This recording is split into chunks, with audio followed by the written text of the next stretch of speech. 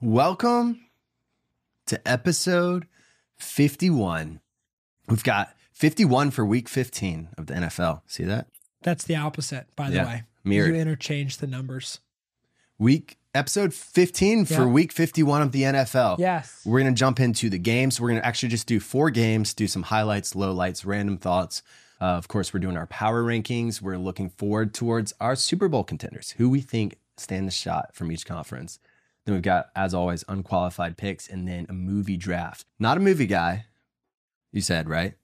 I am not, but I will say in the last, year and a half, I'm slowly becoming one. Slowly becoming a movie guy, which is perfect because we're going to do our favorite. I was going to say the best. It's our favorite Christmas movies for the draft. We had talked about doing music before, and there's just so many songs.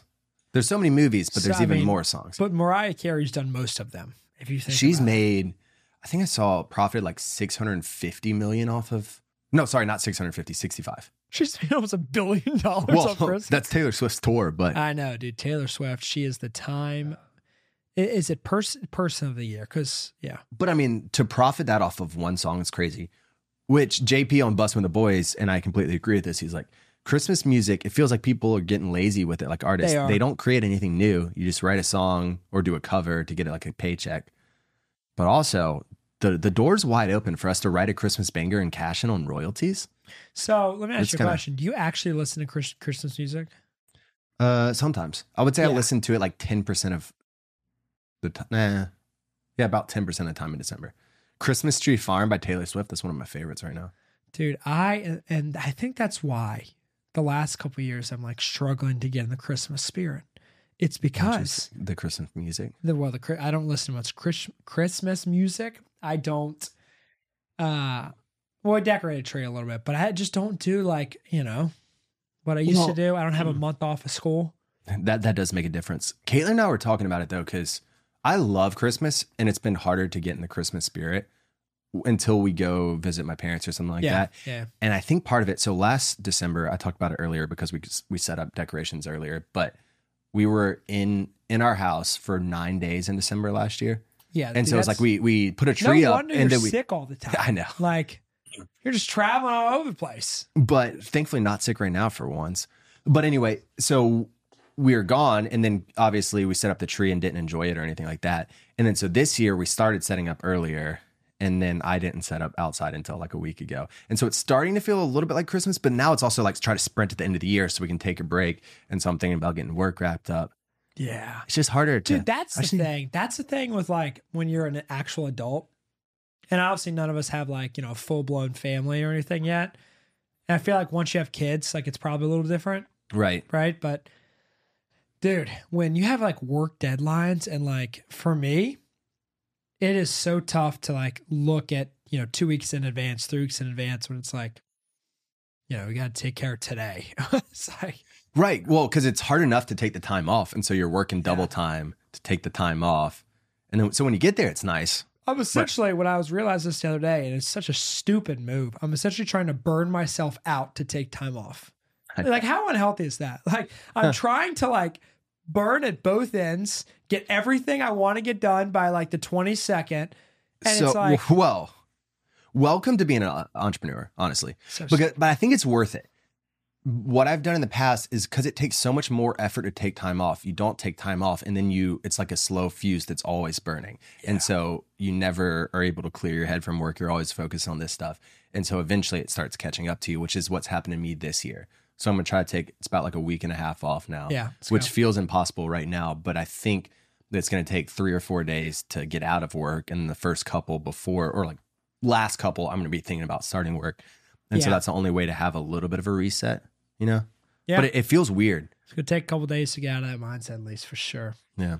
But this will be our last episode of 2023. We're going to take a week off, be back in January. First Thursday of January. So I hope everyone has a good week, safe travel if you're traveling, good time at home if you're doing that, whatever you're celebrating, have fun with it. But the big announcement is with a heavy heart, with tearful eyes, that we say, this is Christian's last episode as a full-time host. Full-time Full-time host.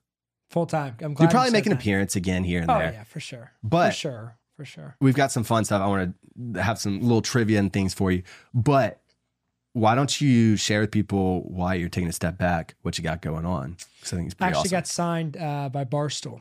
Yeah, he's going to a competitor. I'm going to a competitor. He also got signed to work with Justin Bieber. But And I got day you're signed asking. by the Live Golf Tour. And I am making $50 million. Like lots of money. I'm An making hour. so much money. Like $50 million an hour. No, man, taking a step back, I've realized in life that I just go way too fast at way too many things, which is good and bad in many different situations. But yeah, I also realized like business is doing well, Which is awesome. Yeah. Business is booming. And just need to kind of devote. I'm obviously devoting a lot of time to that now, but just kind of devote my full attention to that while God's given me the opportunity to, stewardship, essentially a gift. And so it's with a heavy heart I announced that I am taking a little bit of a step back. Will I still be on a podcast episode or two? Who knows? Probably. Yeah. I will say though, it is really encouraging for me that you're doing this because I also tend to go too fast at too many things too often. And so it's encouraging that you were taking a look. You're like, I enjoy doing this. This is fun. But realistically, like this is the amount of time I have. And I feel like I need to be working on growing the business and then having time outside of work stuff. And so, I mean, I think it was a great step and I'm proud of you for it. And then on the flip side of it, where I was at work-wise, I want to double down on Undrafted. So it is far from the end of Undrafted. We've got a lot of really fun stuff coming and hopefully 2024 will be a year of doubling down more. And so it makes sense. And I think it's like great for all of us, but also it's sad because it was a fun year. It was, dude. I can't believe you've done 51. I know. It was a really fun year. And so because of that, I actually have a little Undrafted amateurs trivia for you. Take the polls. First question. Are you asking me this? This is for you. Okay. In our trailer episode, we said each episode would be about a certain length. Do you know how long we said the episodes would be? It was short. It was definitely short, for sure. It was 20, 30 minutes. Yeah, 30 minutes or less. So you got that one right. Ding! I knew it was short. Do you know what their average length of the episodes, of the 51 episodes have been? Oh, they got to be double that. I'd say probably an hour or so. Looking pretty good. 54 minutes, 36 seconds. Yeah. Look at you. Do you know what the first draft we did in the first episode? Oh, that's a tough one. The first episode we did, because we've done a draft every single episode for 51 episodes. I feel like it was something very vague because we started some vague drafts at first. So we started it the first week in January. Favorite things about winter? Close. It was best of 2022. That's what it was. And you remember you did the I love corn. It's corn.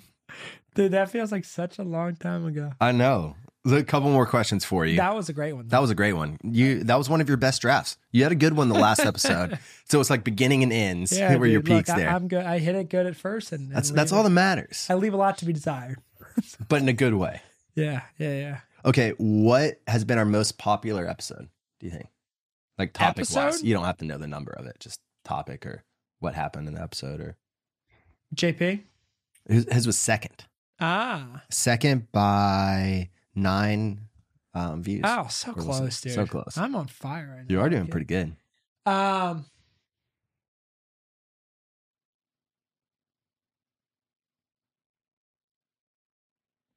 I don't know, probably one that said Taylor Swift in the caption. No, it's the one with James. So you got the same initials, JP and James Patterson. Look at that. Oh, you should have just played it off. That's what I meant. I was talking about his initials. That's what I'm talking about. James? Okay, then. What an animal that guy is. What a beast. One day I want to be like that guy in the gym. Question number 5 for you. Do you know what our most popular clip on social media was? So, the Taylor Swift one was pretty popular. Like the one of me discussing the Travis Kelce. But there was one that got, gosh, it was a while ago. I don't know, some kind of draft? Was it a It draft? was the one you're thinking about was we did teams coming out of college That's that was what going it to be was. drafted. And so that was the draft biggest on teams. TikTok. Yes, that's But the right. biggest one overall was actually the Travis Swift, Taylor Kelsey in-game clip where you were talking about was it in your gut? Dude, that's what I was talking about. That Yeah, was yeah. at 1.6 million between the two. Let's go. That's our biggest one. The It was, I don't know if you had to go to the bathroom or you had a feeling, but turns out that feeling was right. And then last question for you. Number of times you said Josh Allen is an overrated top 3 quarterback. I didn't actually look up that. I thought you did. I would have loved to. I thought about it too It's late. probably like 8. Like I feel like 8's a good. Yeah, because there's probably one episode that you said it 6 times. Yeah, I 5 feel like one times, and then episode I it's said it peppered like through. 4. Yeah, Maybe 4, like 11. Yeah, maybe 11. That's fair. Anyway, Maybe 11 times. that was fun. So then the other one I have for you, I was going to do a Florida Man challenge for old time's sake. Oh, fair enough. Fair enough. But Fair enough. instead, I thought it'd be fun to read a headline from each month of this past year we've been doing the podcast. Okay. Okay. So for those of you who are newer listening, we used to do something called the Florida Man Challenge. It was built out of, like, you know how you'd search your birthday, look up Florida Man and see a crazy story. And we're like, could we actually decipher if it was real or fake, writing a real one or getting a real one, then writing a fake one. And then we'd go back and forth. And we realized that the truth was far more absurd than anything we could come up with. Yeah. So we gave up because it was absurd. So here is 2023 in Florida. January, a man was arrested after he pulled out his pistol because a Wingstop order was taking too long. We've all been there, though. Apparently, his girlfriend was there and intervened, and then security cameras, captured him pulling a weapon out, and he went to jail for that. But February, the hardest month to say, a Florida man went full Ozzy Osbourne and bit the head of a pet snake off in a domestic dispute. Me out, dude. It was so. However, this domestic, I wonder if it was a domestic dispute over. It's like it's like, you want this pet snake? You think this pet snake's yours? Now you can't have it. I feel like it went something more like, you think I'm crazy? You really think I'm crazy? Yes, I think you're crazy. Yeah, you're an animal, dude. You're an animal, and you just ate an animal. March, a Florida man had his car stolen right in front of him while he was making a video showing off his chains outside of a gas station. I actually saw this video for it. It was hilarious. He was talking, like, flexing on his chains and stuff, and then you see someone get in his car and drive off right behind him. It was so absurd. I thought it was staged. It might still be staged. Who knows? April, greatest month ever. A Florida man covered in grease, peppermint oil, arrested after breaking into homes. It's supposed to be grease, peppermint oil, and blood, I believe. Oh, broken homes? Yeah, he was just breaking into homes, covered himself with grease. Maybe that's who broke into our home. Yeah. Did you find any peppermint oil and grease left behind? I just have found stuff that resembled that, but it's kind of greasy. May, a Florida man loses an arm to an alligator after using the pond as a bathroom.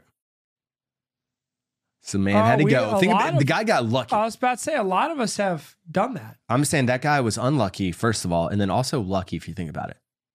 How's he lucky?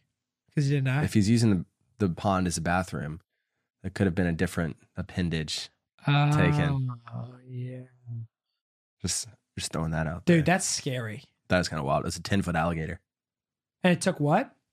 An arm.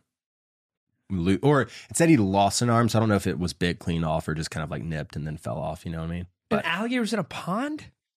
Yeah, so it's probably like, you know how like in Florida it's like the swampy ponds. Yeah. It's not like even at golf courses, like I hate alligators, dude. I've realized I'm fascinated by them, which makes Florida man really fun. Yeah, it makes sense for you.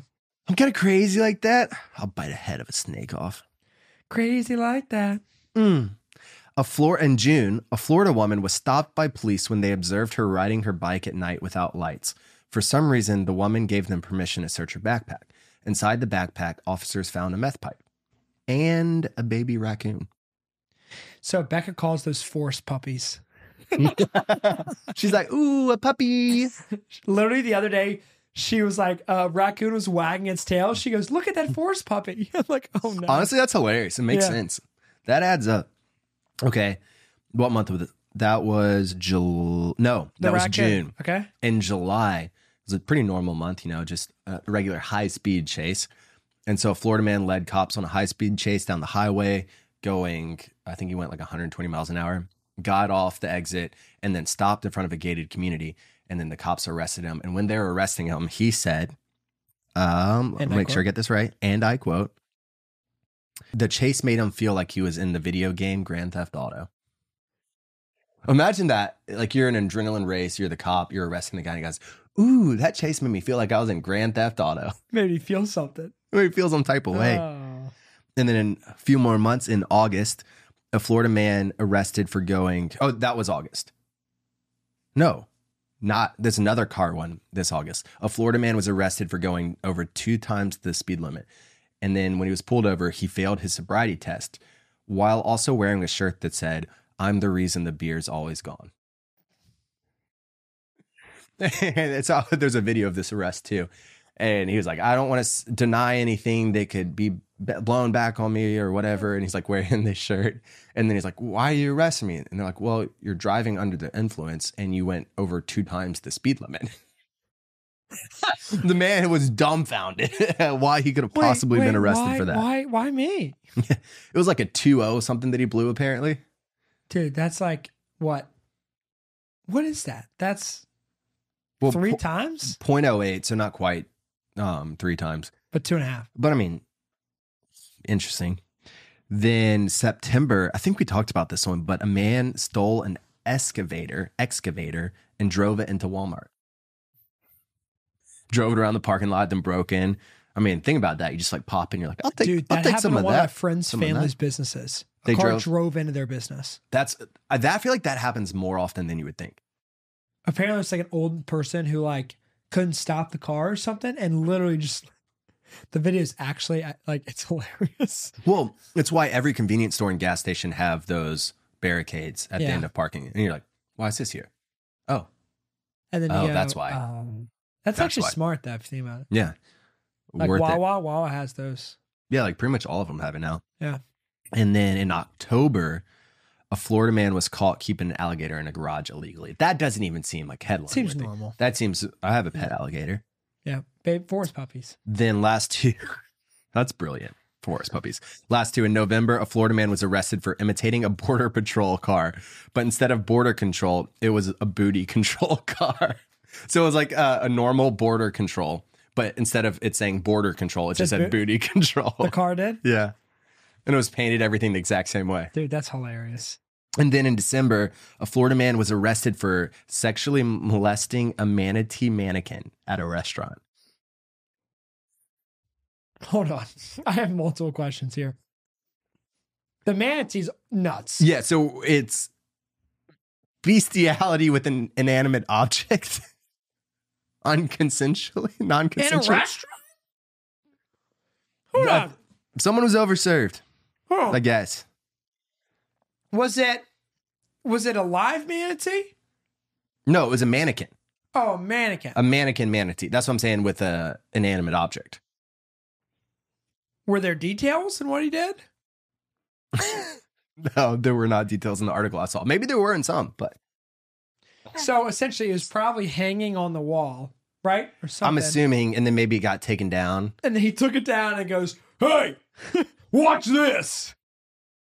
All right.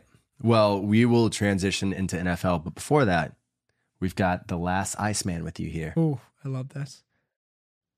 What's up, everybody? This week's unsung hero is somebody you probably haven't heard of in a little over a decade, 12 years to be precise. In 2011, March Madness gave us another one of its heroes, a guy that had been overlooked by other big schools, but had the opportunity to go somewhere and just absolute shine. That guy was James Taft Fredette, better known as Jimmer Fredette. We all were obsessed, right? This guy comes out of nowhere, starts shooting shots from the logo, vintage Steph Curry level range. And Jimmer goes on to be a top pick in the NBA draft. With the 10th pick in the 2011 NBA draft, the Milwaukee Bucks select Jimmer Fredette from Brigham Young University. But after several rounds with other teams, the Pelicans and the Knicks, and a little run in the G League, Jimmer kind of fizzled out in the NBA. It kind of fell apart for him. So he went over to China, where he found himself a little niche, and he ended up averaging for 3 straight seasons around 37 points per game. Guy had like 70-point games at one point. He just absolutely went off. But he came back to the NBA where it fell apart one more time. And that just became unfortunate because for a guy like Jimmer, basketball is life. Yeah, insert Danny Rojas. Football is life! But what happens next is really cool. He found himself a different avenue. And if you know me, you know that one of the things I love to look forward to is the Olympics. Every other year, we get to be as patriotic as we want about sports we have no interest in and obsess about them for a whole month. Upcoming in 2024, Paris will be hosting the Summer Olympic Games. And here's the fun part. Jimmer Fredette will be playing basketball for Team USA. That's right. The dream team, whatever you want, Jimmer is going to be a part-ish of it. You see, yeah, while the main team will have names like LeBron and otherwise, the 3-on-3 team is captained by none other than James Taft Fredette, a guy who has grinded his way back into the limelight and hopefully will soon be an Olympic gold medalist. Here's to you, Jimmer. You're this week's unsung hero. Dude, Danny Rojas, he cracked me up every time. Danny Rojas, what a guy. Football is life. Basketball is life. I love the Olympics. Life, but football is also death. That's when he kicks the bird, right? No, was it a bird or dog? It's I might be thinking about Randy Johnson when he hits the bird pitching. I'm thinking it was the mascot, like the dog. Yeah, I think that's because he like misses it. He shanks it. Also, fun fact, I always get Randy Jackson and Randy Johnson confused. Obviously, I'm like American Idol host, great pitcher. Yeah, but I'm like, which one's which? I don't know why that. Randy Jackson was the 6'10" pitcher. Randy Johnson was the guy on American Idol. I love the Olympics, though. The Olympics is. I used to really love it as a kid. I kind of grew away from it, to be honest. Wow. Does that make you feel cool to say that? No, not at all. I mean, I'm kind of disappointed, but. Well, you should be. Like the not figure skater, but the speed skater. Ocho. Yeah. Dude, I used to obsess about that guy. And like, yeah, gold medals. I used to keep up with it all the time with the Olympics. And dude, I have not watched the Olympics. So much better than everyone else's. Well, I also hate the Olympics because our best athletes don't play in it. Traditionally. Well, it goes through like phases, I feel like. You get like the dream team that's stacked with everyone, then there's going to be a couple of years like we're going to play baseball and no one's going to go. Or you know what I mean? Like it's just stuff like that. Stupid. Anyway, NFL time. In perhaps the weirdest game of the season. Yeah. I think it's fair to say that. The Raiders beat the Chargers 63-21. So I took the Raiders to score more than 60 points here at plus 20,000. Would be like plus 100,000 because a mere 4 days after being shut out in the lowest scoring indoor game in NFL history, when they lost in a last 2-minute field goal, 3-0, they come back. And at the start of the fourth quarter, or early in the fourth quarter, it was 63 points they put up. They were 7 or 10 points away from the NFL record. And they couldn't do it. Well, they also pulled off the gas a little bit. They kind of drove down a little bit and then turned the ball over. But, I mean, at that point, you got to go for it. You get shut out 4 days before. I just don't understand why I don't go for it. That's what I'm saying. Like, you get shut out 4 days before. It's not like you're worried about the playoffs or anything like this. Go for the record. That's crazy. Imagine being shut out. So they said, I think it was in the 60s the last time the Raiders had scored this much or something like that. No, that's before John Madden. Yeah. So if you look at because the Dolphins obviously put up 70 against the Broncos this year. The ones before that were 70, because the record 73, were like in the 50s and 60s. So like you're putting on a record that hasn't even been touched in a while. But before the Broncos. Didn't the Dolphins score 70? Yeah. Yes, they were close. So this year they were close. They should 100% just kick the field goal and tied it. But I mean, how wild. Why? Their defense went off. The Jack Jones's interception for a touchdown was nice. Yeah. Well, you know what this was? A bounce back game. Who bets on bounce back games? I do. This is beyond a bounce back game. It is. Yep. Staley's gone. Surprise. Shocker. My favorite thing was Richard Sherman at halftime. He's like, they should, make NFL history and make Staley the first coach fired at halftime in a game. Oh, yeah. They're like, hey, don't come back out. Yeah, you're good, buddy. But man, the owner comes up. It was what, 49, 42, nothing or something like that at halftime. I was bummed because I picked up the Raiders last minute, added them to my defense before kickoff.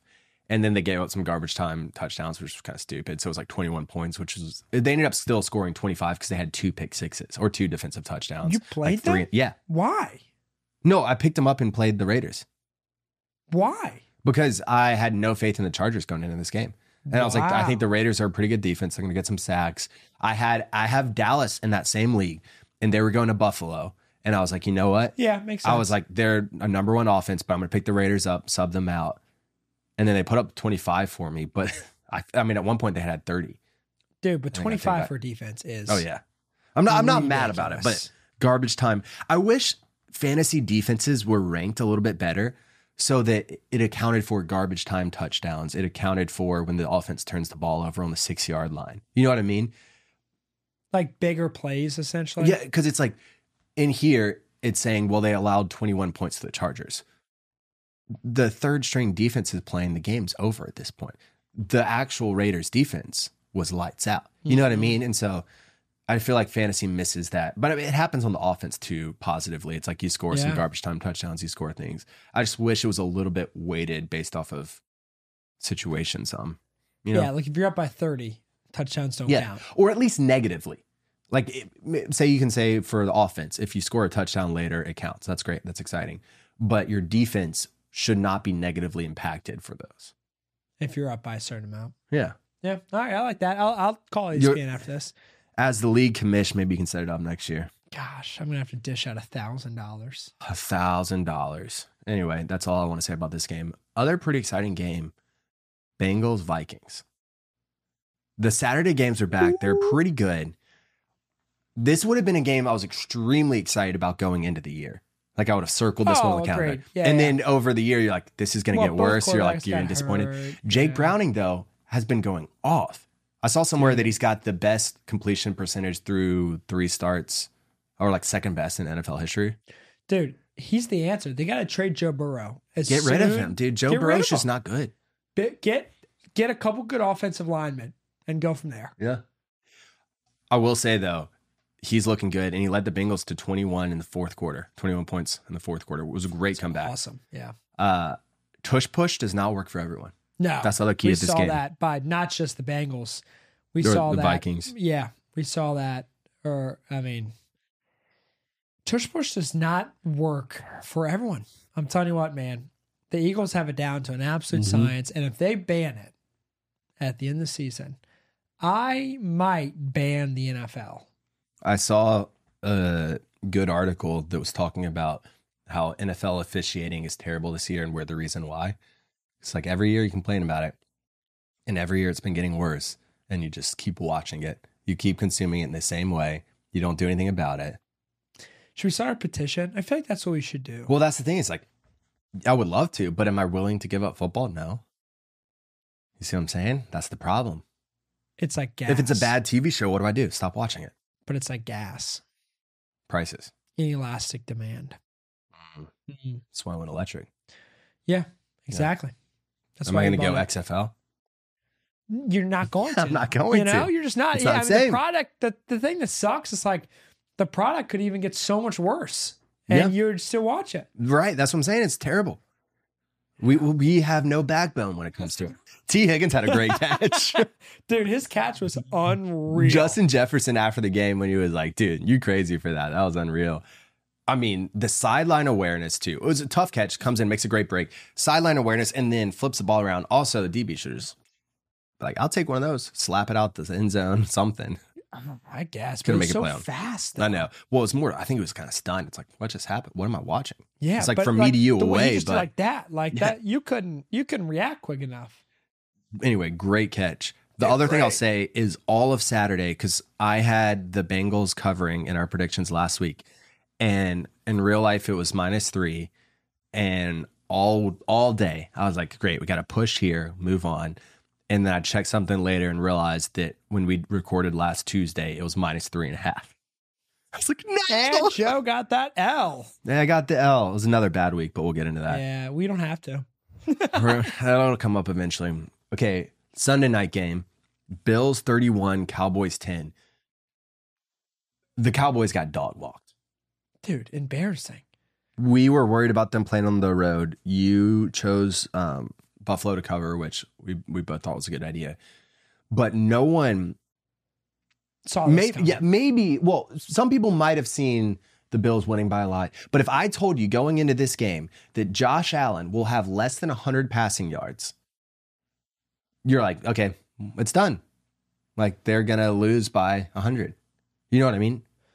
You're not Correct. thinking that James Cook is putting up 179 rushing yards. No. Well, here's the thing, dude.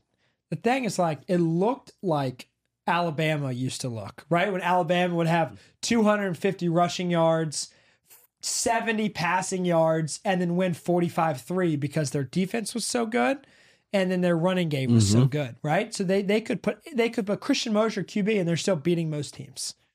Well, it's like the classic handoff left, handoff right, handoff left. Yeah, exactly. So I watched the game, dude, and I tell you what, I don't know. Like, the Cowboys looked like completely lost. So Offensively, at least, too. Both offensively and defensively. But, like, I was shocked. I kind of anticipated it was going to be some type of high-scoring game, right? I thought it was going to be, because, like, both offenses are, like, high-potent offenses, especially if they're going to have to throw the ball a lot and they're down. So I was like, I felt like it was going to be like a 35-28 game somehow, or like something like that. But I did not, dude. Yeah, the Cowboys scored, I guess, a touchdown at the end. But, like, dude, what? So I agree. I think for me, I'm more impressed with Buffalo than I am concerned with Dallas. I'll start with Dallas. I think I was already concerned that they play bad situational ball, that they're not good on the road, the way that their offense is not good on the road. Well, and the way their offense is set, like, you need to be able to hear at the line and do all these things. And it's like, I understand. So it doesn't really surprise me. What I'm very impressed with on Buffalo's standpoint, or from Buffalo's standpoint, is that I've been high on them. I'm saying, like, if they make the playoffs, I would be nervous, right. Which I think they're going to make the playoffs. And so I would be nervous if I was in the AFC. But the impressive thing is I've been saying that Josh Allen has been forced to be a superstar. Correct. He's like Superman. And this game, they came out and defensively shut them down and offensively ran it down their throats. And they were just way more physical and way grittier than the Cowboys. For Buffalo, the amount of confidence that this has to give you, that you can essentially do this game without Josh Allen being Josh Allen, has to feel so good. It has to. And it has to give Josh a lot of confidence. Yeah. It's like, I don't have to force these throws anymore. No. Here's what's happening without it. Our defense Don't is turn the shutting ball down. over, play smart, and all of a sudden, dude, the Bills are a force to be reckoned with. And then it's like, there are going to be some points where Josh Allen needs to be the gunslinger, where he needs to be the playmaker, not like a game manager, which I feel like game manager is getting this bad knock lately. That is what you want your quarterback to be in a lot of ways. You want them, I think you want them to be able to be a game changer. And if you don't have pieces around you, but like, you want your quarterback to facilitate well, to run the game well, to, you know what I mean? To bring the best out of the players around them. And in this game, Josh Allen kind of did that. Yeah. He kind of stayed out of the way and let the run game take off. There's going to be games like that Chiefs game in the playoffs a couple years ago where he needs to step up and just sling the ball, and he'll do that then. Yeah, there's always going to be those games. What did, when the Eagles played the Bills, Yeah. what was, I can't remember the score. I think Eagles won by, 3 points maybe? It was 34-37 because Eagles, they kicked the field goal, and then the Eagles drove down and got a touchdown, right? That's right. So, dude, like, this is how weird the NFL is this year, okay? Mm-hmm. Eagles beat the Bills pretty recently, 3-4 weeks ago. The Cowboys just dogged the Eagles, blew them out, and then the Bills just blew out the Cowboys. Right. But I feel like that's always how December goes too. December's crazy. But like, if you look at these two, it was a great game. This was, I think, the Eagles' best game. When the Bills-Eagles game was the best game that the Eagles have played this year. Yeah. There were other better wins, but like, they came back. They had the clutch factor of winning in overtime. Yeah. They put up 17 in the fourth quarter. So sexy. It's like, that's a great game. Then they had the Niners right afterwards, and they started off decently well. Like, defensively, they were locking them down. Yep. They got to 2 field goals at first, and then all of a sudden the 49ers started punching them in the mouth. And that was a big turning point to me. It was. It's like they hadn't had a team that just got up and started punching them in the mouth And then when the Niners started doing it, they're like, we're tired now. Like, we're going to roll over. Dude, and for the last 3 games, they've rolled over. But anyway, I love to see it. That's the last thing I'm saying about this Bills-Cowboys game is I just, you know what? I loved it. Dude, and that I love really watching the Cowboys hurts. get dog walked. I'm telling you what, I think before this game, Dak was leading in the MVP race. Mm-hmm. Dude, all of a sudden you perform like the way he did. Yeah. And they get blown out by the Bills. We'll see. Mm-hmm. That's also like, dude, it is. You're right. It's December, like the December-January NFL football, where this really shows, like, obviously who like the true playoff teams are, and like the Cowboys have a tough end to the season. They do. To me, though, with NFL, it's what I was saying all along. It's like any team can beat any team. It's not like college where you're playing random ones. The other big thing to me, though, is which teams can avoid getting blown out. You know what I mean? It's like, okay, the 49ers, Ravens right now, it's like they're going to lose to other teams. Like, that'll happen at some point. You can expect that throughout a season. But to lose by 30, that's what you really want to avoid in the NFL. To lose by like 20. You know what I mean? It's like that. But a good team should not lose by 20. I don't know. I would disagree there. I think when you play 17 games in the NFL, I think you're going to be naturally, a couple of them, you're just going to be off. Right. But if you're so off that you're just getting, like, that's part of being an elite team, though, is that you don't have, maybe I should have said that, an elite team versus a good team. It's like a good team will have just off days where they get rolled. An elite team will have off days they don't win, but they're not going to get dog walked like the Cowboys got dog walked. They're not going to get way out physical. They're just going to lose a game. You know what I mean? Yeah. Anyway, I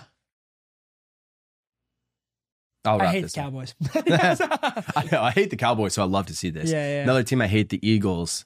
Hated to see them go down 20-17 to the Seahawks. That's a bad Seahawks loss, deliver the Eagles their third straight loss.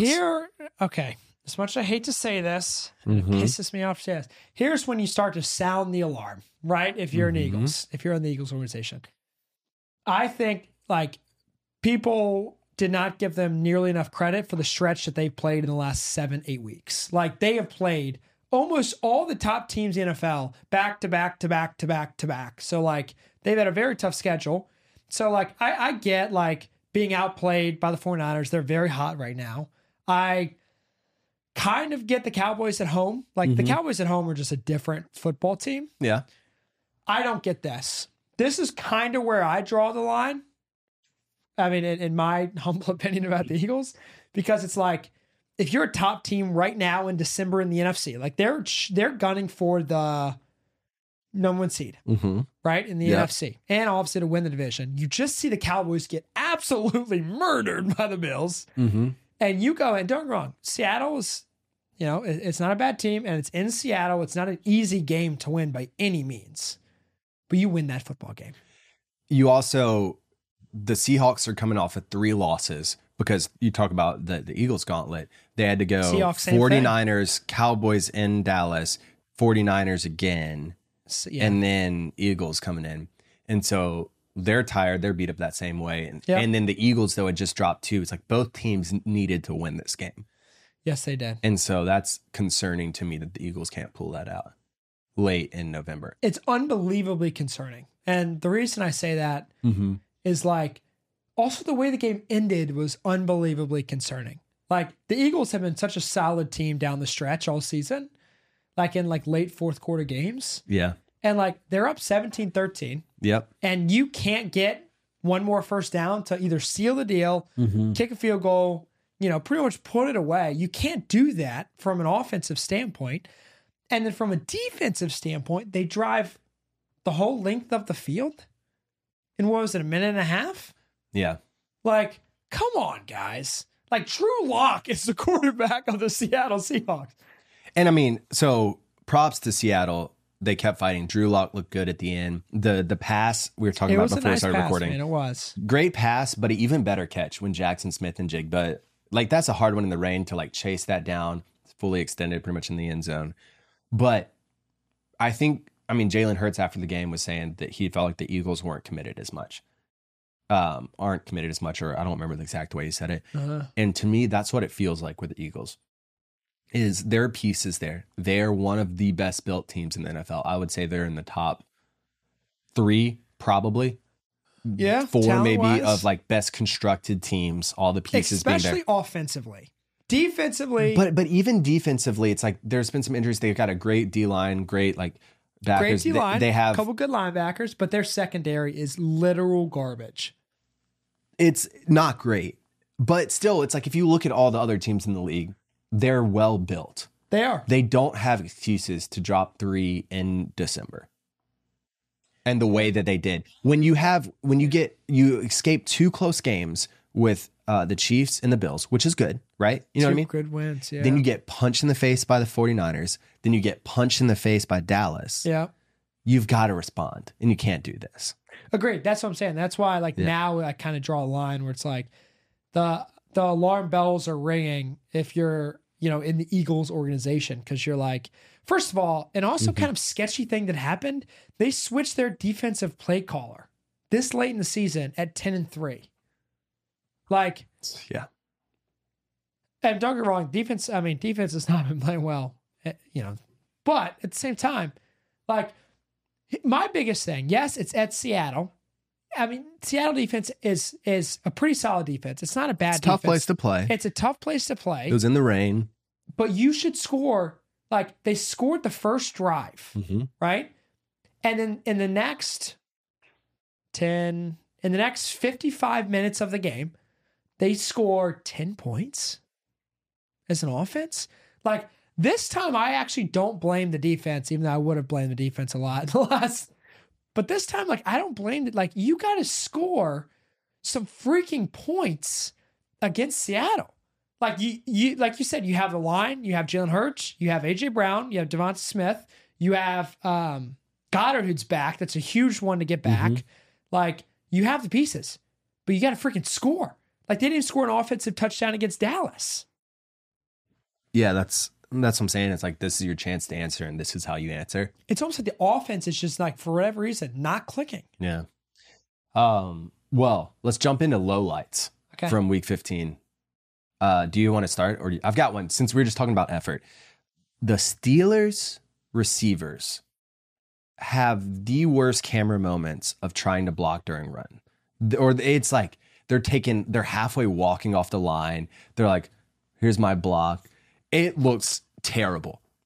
If I were a coach, they would be benched at this point, like Pickens and Deontay Johnson. Like, they're amazing receivers, but you can't give that kind of effort and expect to win. Like, that's what makes the 49ers great, is that they talk about, like, the film tells a story. It's like, if we're watching film and it's a run play and you're on the other side and you're not putting someone in their butt, then, like, you're going to get ostracized by the locker room. And then you look over at the Steelers right now, and they're not making any effort to make a block.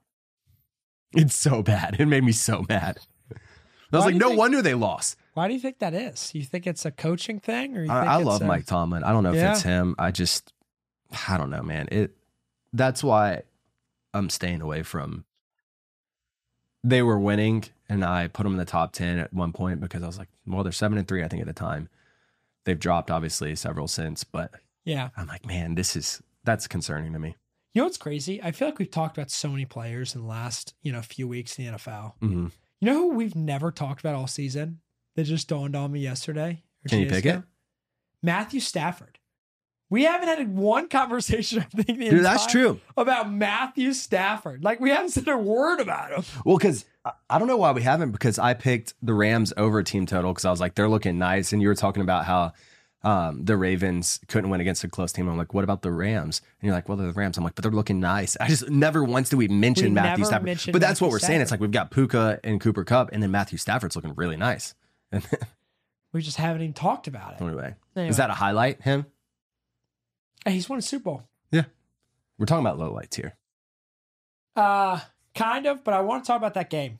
I want to talk about how the Washington Commanders are a low light. I mean, dude, they were down 2 scores. Okay? Mm-hmm. And all of a sudden, they get the ball with 5 minutes to go. And like in 30 seconds, they drive to the 1 yard line. Yep. So with 4.5 minutes, maybe 4:45, they're on the 1 yard line, down 2 scores, but they have 3 timeouts. Just punch it in. You're down a score, stop them, and you actually have a chance to put this game in overtime. Mm-hmm. It took them 8 tries. It was like 4 minutes, right? 3 minutes, 2 minutes, something like that. It was 3 minutes long, and it took them 8 tries to get in from the 1. They did 3 downs, didn't get in. The 4th down, they passed it. Pass interference defensively in the end zone. So they get 4 new downs. And then it took them to 4th down of the next round. No, that was so bad. Dude.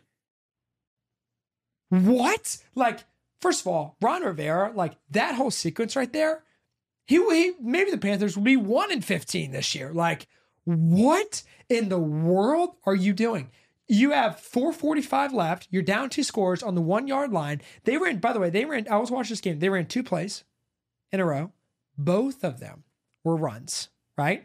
Both of them went down to the 1 on the play clock. What? I'm going to do the NFL officiating, specifically the Broncos-Lions game, when the Broncos scored 3 times in a row. They get down, there's the pass across the middle where he clearly breaks the plane. They mark him short. Second play, Javonte Williams goes around, breaks the plane. They call him short. Third play, they score, but they get flagged for an offensive offsides because his helmet's in the neutral zone. And I am convinced right now that the NFL, after the debacle with the Bills and the Chiefs, they're like, guys, everyone's really mad. We need to have a quota, and we're going to call at least 6 more offensive offsides next week. Yep. And then they decide to do this. It's ridiculous. Dude, I guarantee that's exactly. Guarantee there's a quota. Guaranteed there's some type of, hey, you got to call 1 in the game, right? Or something like that. Yeah. It's so they're stupid. like you can't make one up, but anything that you see that's offsides, call it. Immediately. It's so stupid. I am so sick of because it doesn't affect the play at all. It's so dumb. Oh, that was bad. Real quick, since I just said the Chiefs, we make an effort to not go after players, but Kadarius Toney, dude. If I were Patrick Mahomes, and you can see it, he looks so frustrated. But the second interception that he threw, first one, I can't remember what receiver it was. Anyway, it doesn't matter. Second one, Kadarius Toney just bobbles it like 3 times, and then it gets picked off. I'm like, what, dude? At what point does he need to be right benched? In the hands. There was not even a defender close, and then he just bobbles it. And then eventually the defenders come over to make a tackle and then catch the football for an interception. Like, at what point has Kadarius Toney screwed the Chiefs over so many times that he just gets benched? Why don't you why? Why don't you, I guess just because he's quick? Man. He's playing hot potato out there. I would love it. Because again, I don't like trashing players. I would love it if he had just had an amazing game against New England. But it's just game after game after game. Dude, you gotta stop. It's too much at this point. Anyway, what else you got?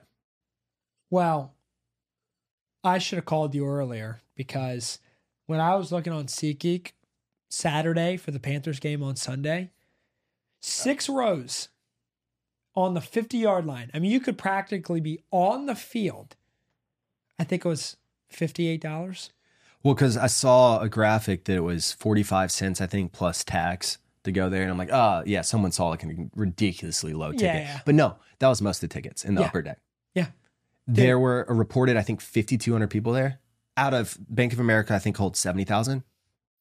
I haven't confirmed this, but I think I saw that this was one of the lowest attendance in NFL history. And granted, it was terrible weather. It was cold. It was rainy. It looked miserable. And the Panthers are miserable to watch. But wow. But maybe that's the strike we were talking about. Maybe they're actually rebelling against Tepper and they're doing something about it.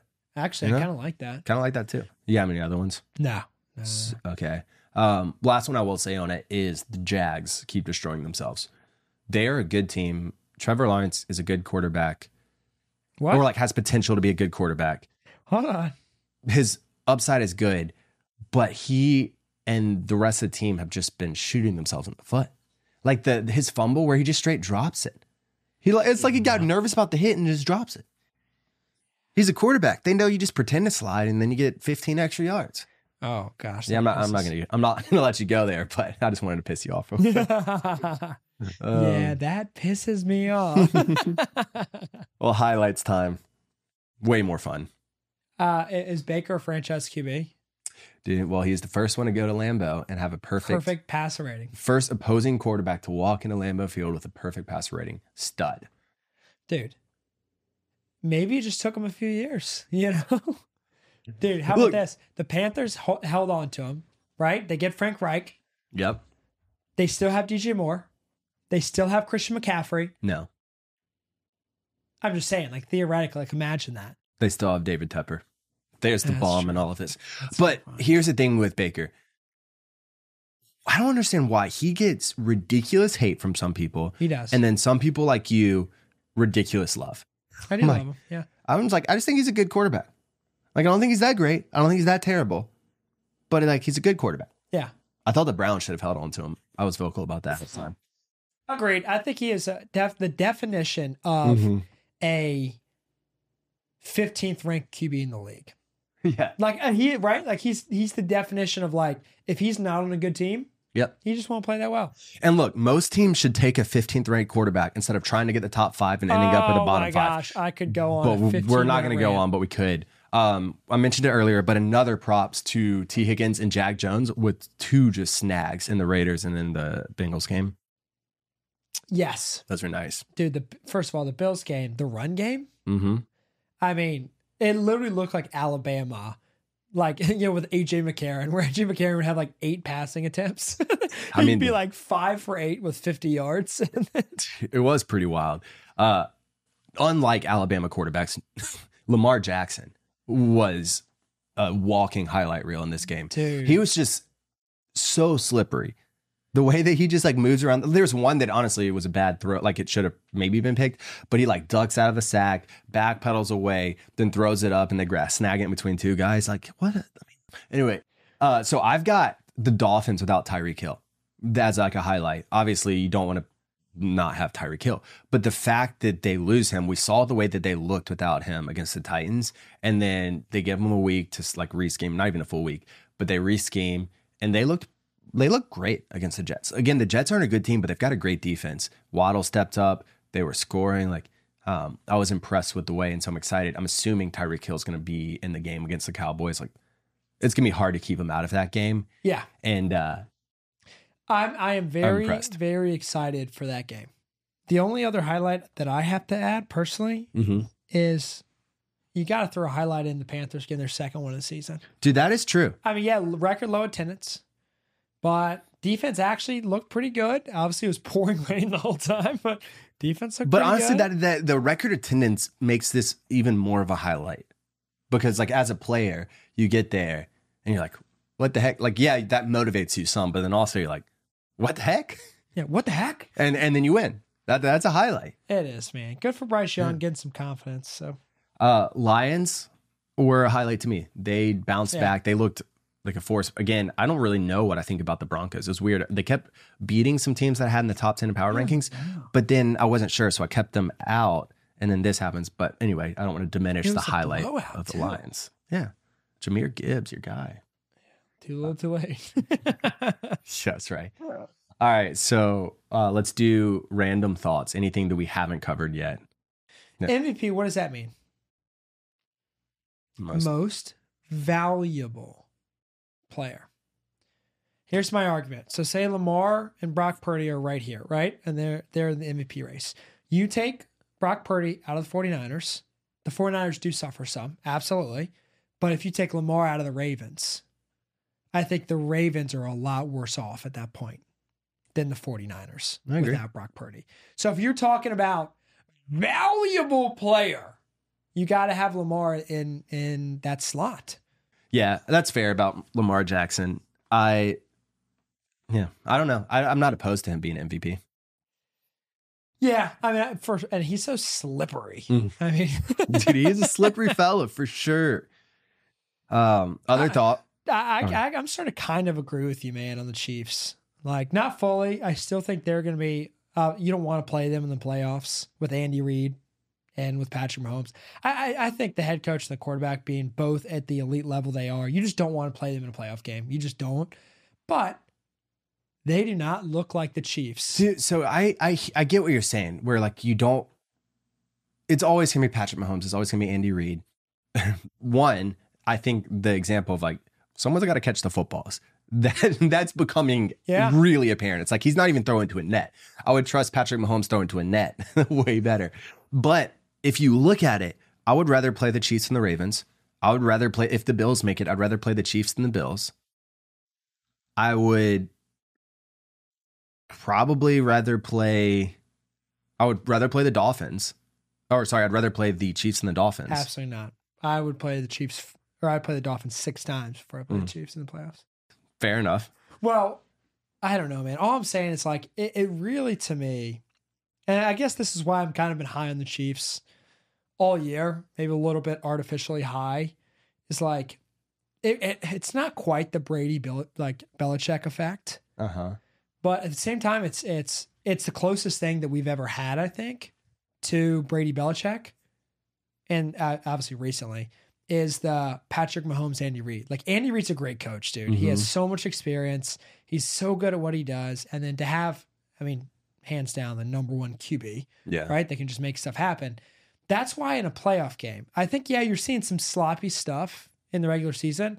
And that's still what kind of makes me nervous about, like, I don't know if they're going to be an AFC championship team. I mean, obviously it looks like they're going to make the playoffs, but are they even going to win the first game? Like, but when you're talking about the playoffs and you have a couple weeks to prepare and you give that time to Andy Reid and Patrick Mahomes, it's similar to my head. Not quite as great, of course, as Brady Belichick, but it's similar in my head because it's like anytime you give those two people time to prepare, it's typically not a good thing for the other team.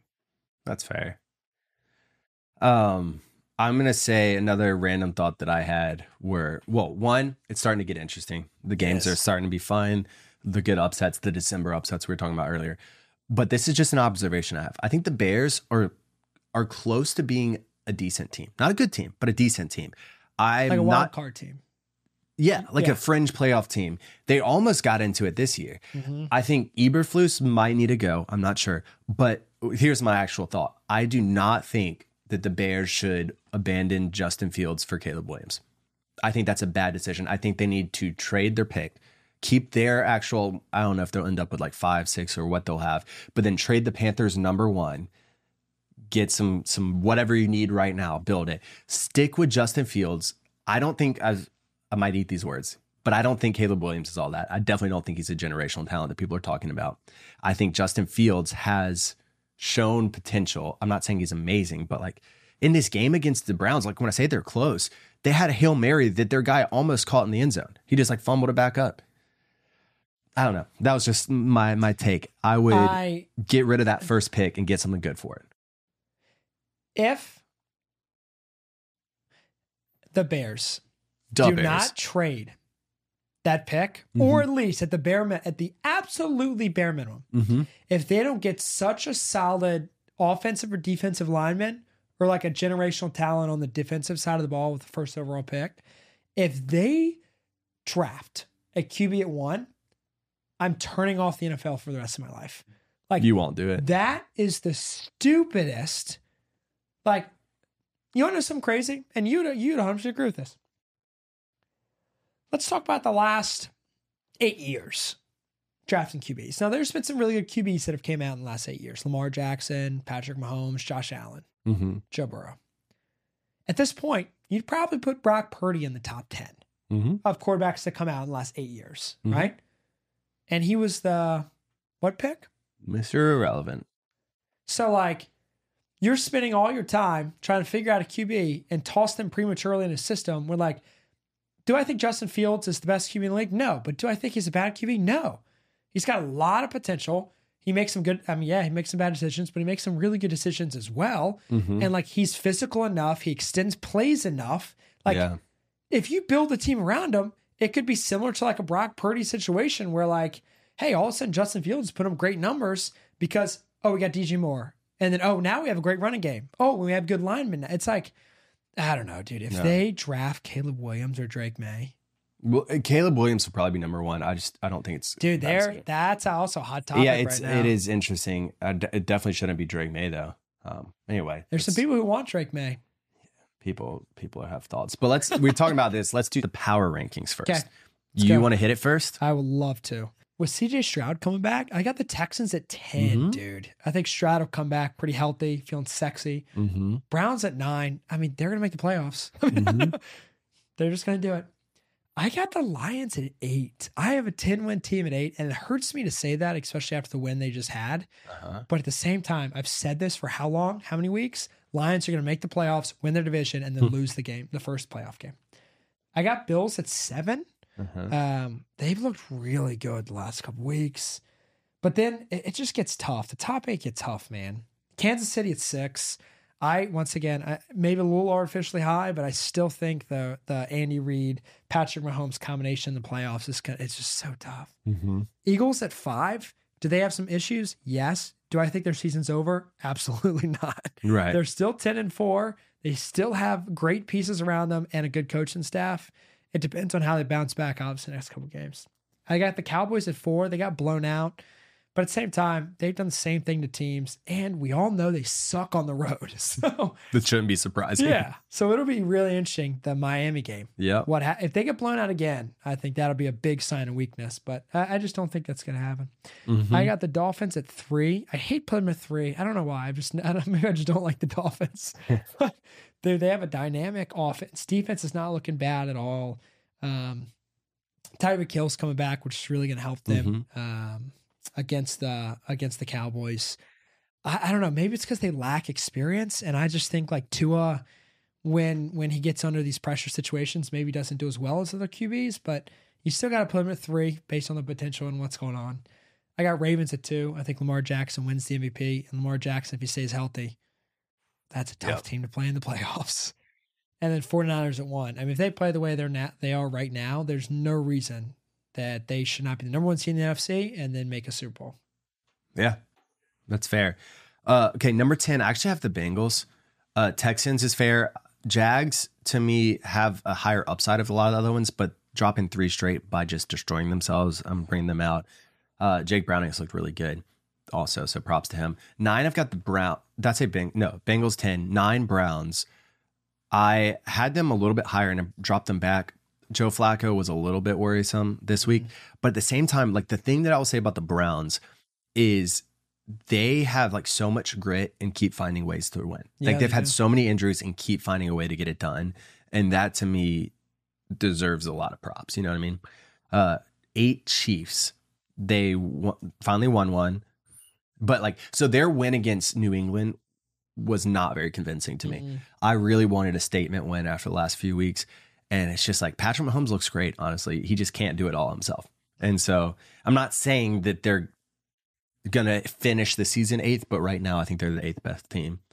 8th best team. Then 7, I've got the Eagles. They've lost 3 straight. They weren't looking that good when they were winning, and then they dropped 3. You took the Niners to 9th when they lost 3. You said they looked like a JV team. And they lost by a combined 21 points in those 3 games, and the Eagles lost by 46 points in those 3 games. Yeah. 6, I've got the Lions. They won. It was a good win, but the Broncos, I don't know what I think about the Broncos. So they won. It was a good win. I'm still not sure. I think they have potential to make a good run later, but I just don't have a ton of faith in them. So that was Lions at 6. Okay. I've got the Bills actually at 5. I had them at 7 last week. I don't know if they're going to make the playoffs. It's weird putting an 8 and 6 team at 5. But if I look at who I think are the 5 best teams in the NFL right now, you've got to put the Bills in that conversation. Again, I don't know if they're going to make the playoffs, but if they do, I wouldn't want to be playing them. Then 4 Cowboys. So this is where it's interesting right here. The next 2 for me are the Cowboys and the Dolphins. They're in the same bucket the whole year. I've been like, I don't really know what to make of 100%. Either one of these 2 teams. And so this week, it's going to be really exciting to see what happens from it. Right now, I'm going Cowboys 4, Dolphins 3, but that's just because I think the Dolphins are going to win this week. Ravens and Niners. These are the top 2 now. I think that this very well could be a Super Bowl preview. I think these 2 teams look right now head and shoulders above the rest of the NFL. I think I'm going to go Ravens 2, Niners 1. But, I mean, Lamar's looking nice. But I think it's like Niners just look so complete. Like they just look like they're constructed so well top to bottom. Yeah. So that's my pitch there. Well, how crazy is it that literally over Christmas, we're going to have the 49ers play the Ravens and the Dolphins play the Cowboys? I know. This week we get sick. This week we get the top 4 teams for me and you, right? Yeah. Also, good job finally putting some respect on the Ravens name. You had them at 4 last week. That was a lot. I know, dude. Anyway, I'm excited to see how that shakes up. But let's do Super Bowl contenders now. Okay. So you hit it first. Why don't you do your top 4 ranked NFC teams in terms of who you think has the potential to make the Super Bowl from the NFC? Do you have a playoff picture by chance? I don't. You want me to go first? Yeah, you go first. Okay, so I'll go first for the NFC. Right now, I've got Niners number 1 spot. I think that they're most likely to make it to the Super Bowl from the NFC. 2, I've actually got the Eagles. I don't think they're playing the best right now, but my other 2 teams that I have in the top 4 are the Lions and the Cowboys. Yeah. And if I look at those, Eagles have the best shot of putting it all together at the right time. And so I have them right now. So like my concern for the Niners, the reason that they wouldn't make the Super Bowl is injuries. My concern for the Eagles is that they just don't turn it around and that they keep having to win close games because it's like their point differential is low. And so that's like a little bit concerning moving forward. Mm-hmm. Then 3, I've got the Lions. My concern for them is they've had an easy strength of schedule. They're not like that clutch right now. And they've had some good games that just they've just gotten blown out a couple times, but they have the potential that's there. They've got a really high powered offense, and with Gibbs and Montgomery, it's like, that's nice. And then Cowboys are my 4th most likely team to make it from the NFC right now. My concern is that they just play really bad situational ball and that they're terrible on the road and that we know how it happens at the end of the season for them. Yeah. So that's why they're constructed fairly well, but I just don't have any faith in them in the playoffs. Yeah, fair enough. I'm going to go similar. I'm going to say 49ers at 1. I mean, I think that comes to a surprise.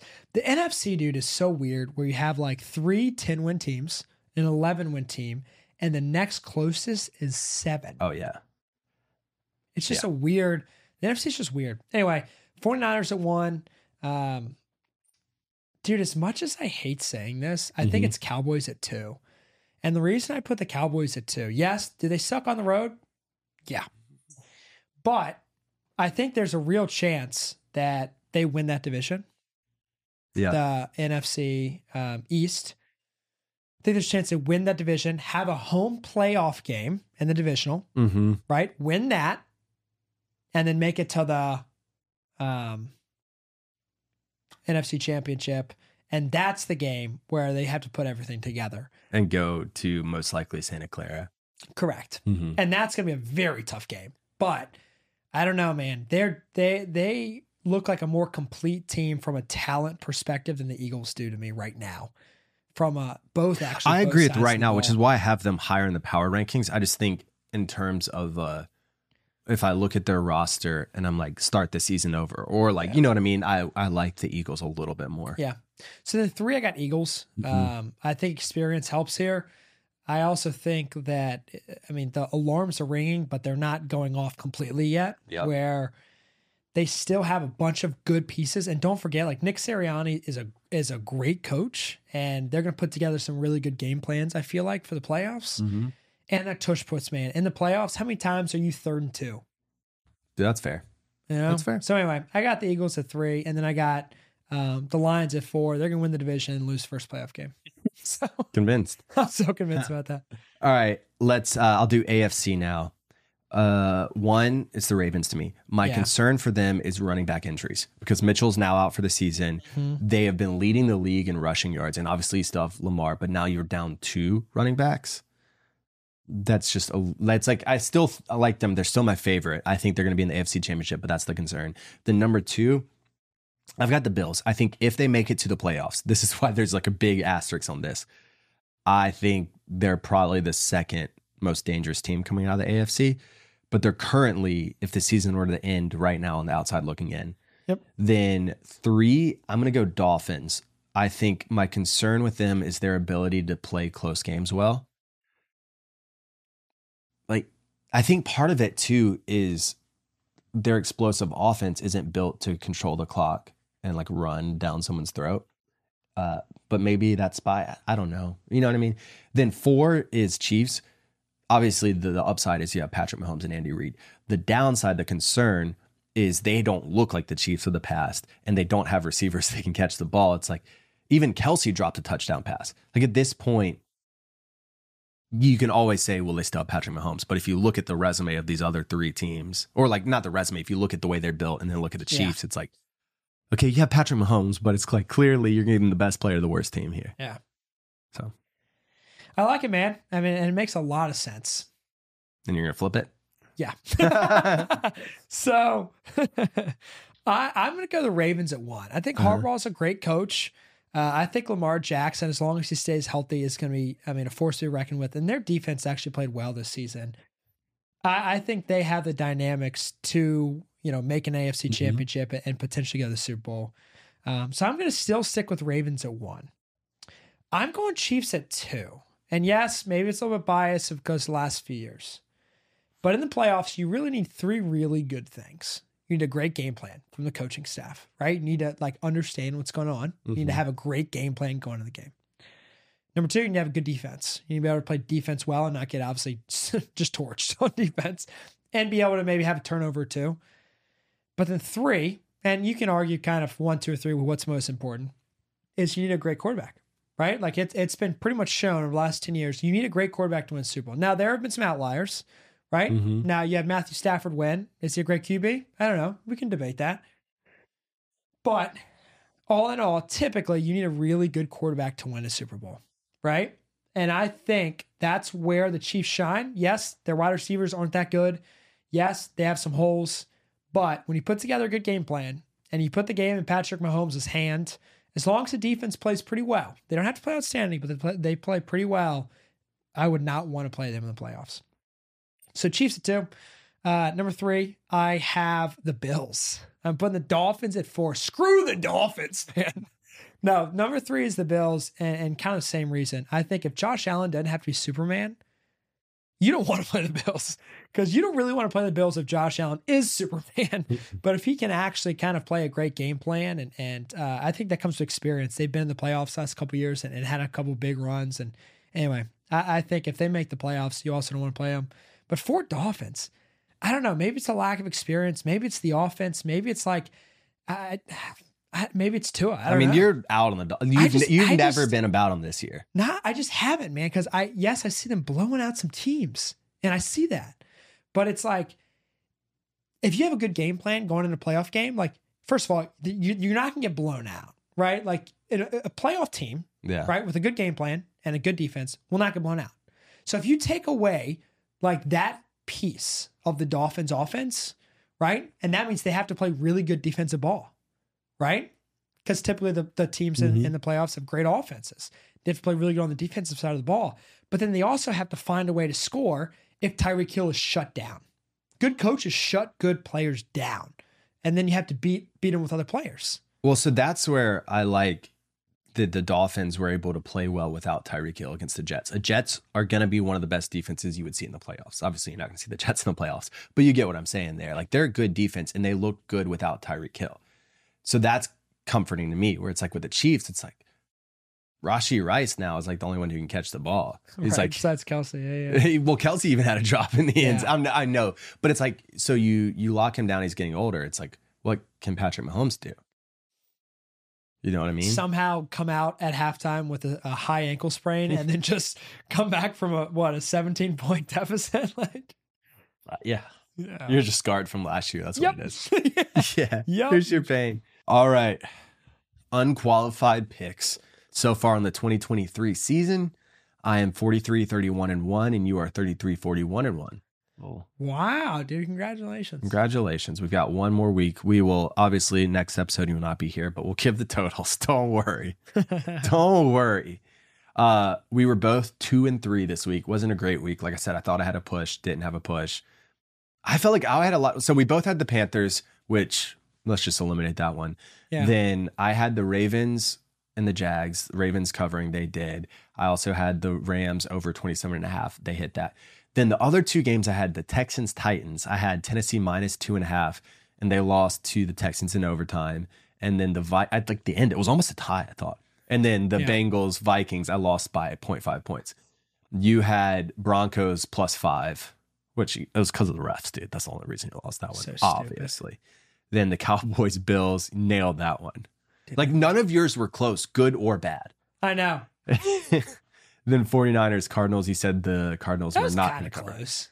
But it was also garbage time. Yeah. Like they were up by like 21 at one point. And then Eagles, Seahawks. You were smart. You took the Seahawks. I think you actually said, I think that the Eagles might lose this game. I'm pretty sure you said that last week because it's pretty smart. Yeah. Don't listen to what they say about you online. You're pretty smart. I don't. Good. I'm just kidding. All right. You want to go first, though? Yep. What we got coming in this week? All right. So today, right now. Right here. I have Chargers plus 11.5 against the Bills. Did they just blow the Cowboys out by 75 million points? Yes. And did the Chargers get blown out by the Raiders? Yes. But traditionally when that happens, both teams come back to equilibrium after the next game. So I think it's actually a pretty close game. I like Buffalo. You think it's going to be a close game? Like I think 7. I think Buffalo's going to win by a touchdown, but I think that's kind of it. I like Packers minus 4.5 against Panthers. Easy. Duh. Commanders plus 3 versus the Jets. Mm-hmm. So I'm switching up here. I'm going Commanders plus 3 because the Jets have given up and the Commanders probably should give up, but they had some fight in them against the Rams. They had a little bit of dog in them, even though they couldn't score from the half-yard line. That's fair.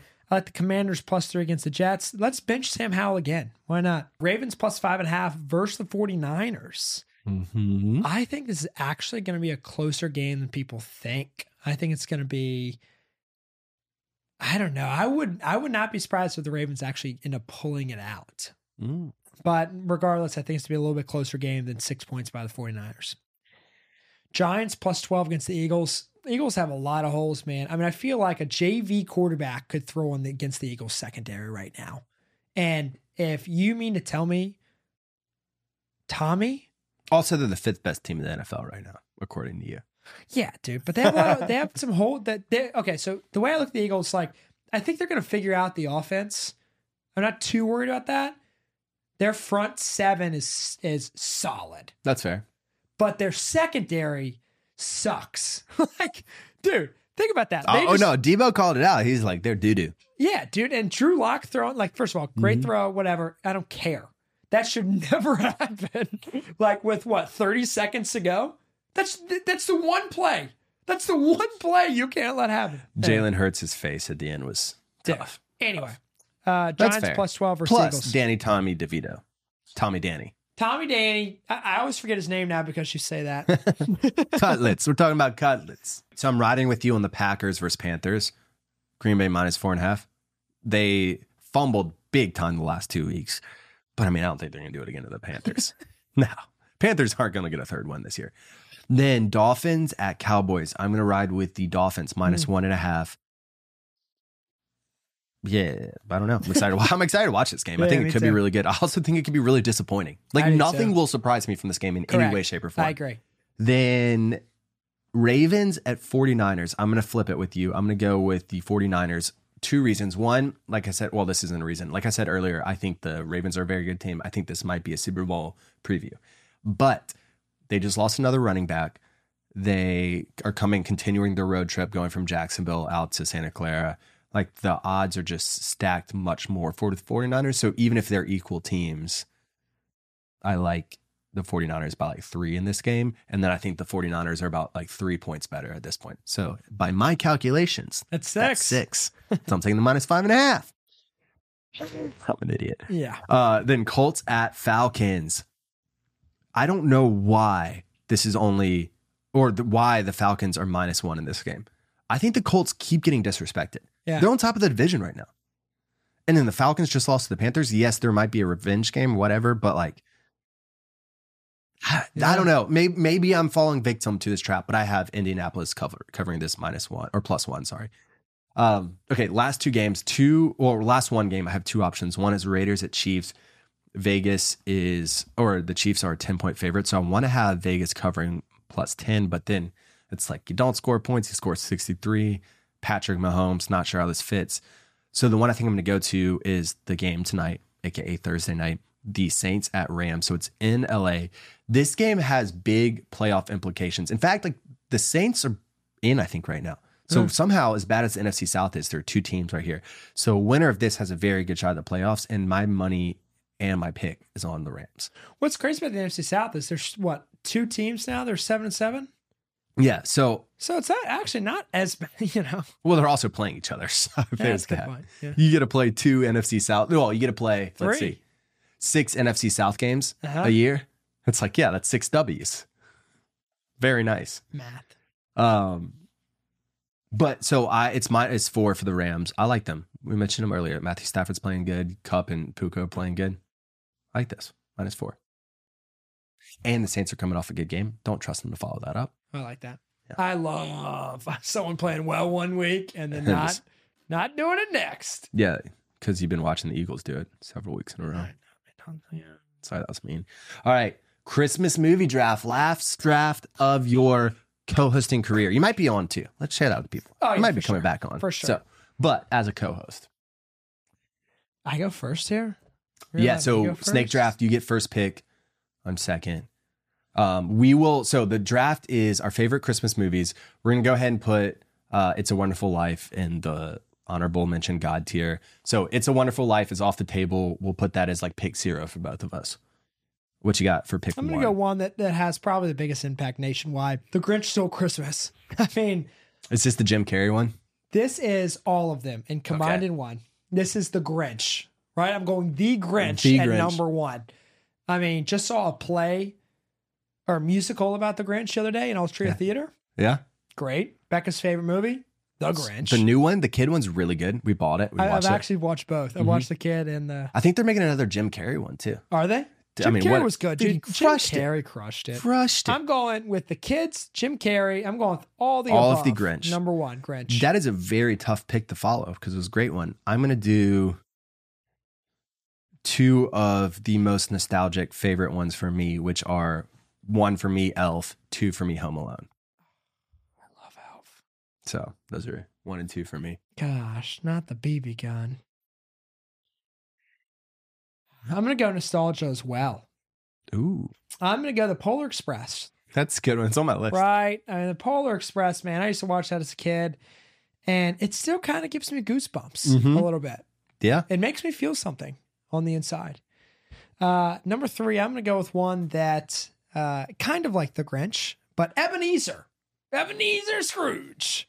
I'm going with A Christmas Carol. A Christmas Steve Carell. 3 for me, Christmas Vacation. Chevy Chase. National Lampoon. Gosh, dang it. Love that one. Then number 4 for me is Tim Allen, Santa Claus. No. I like that one a lot. That's a good one. Don't take my number 5. Oh, but I won't have so many that I want. Yeah, so you're fine, dude. You're fine. It's fine. All right. Couple more classics here. 4 for me, A Christmas Story. I mean, can you picture those glasses in a movie? I mean, A Christmas Story is just unbelievably nostalgic, baby. Mm-hmm. Number 5, last one. I'm going with Charlie Brown. Charlie Brown Christmas. I mean, Charlie Brown was probably one of those people who he knew how to have fun, right? He knew how to make the kids laugh, and that gives me happiness on the inside. There are 4 picks on now. 4 picks I want, 1 spot. So 3 honorable mentions. Honorable mention number 1, 4 Christmases. Okay, love that. I watch it like every year.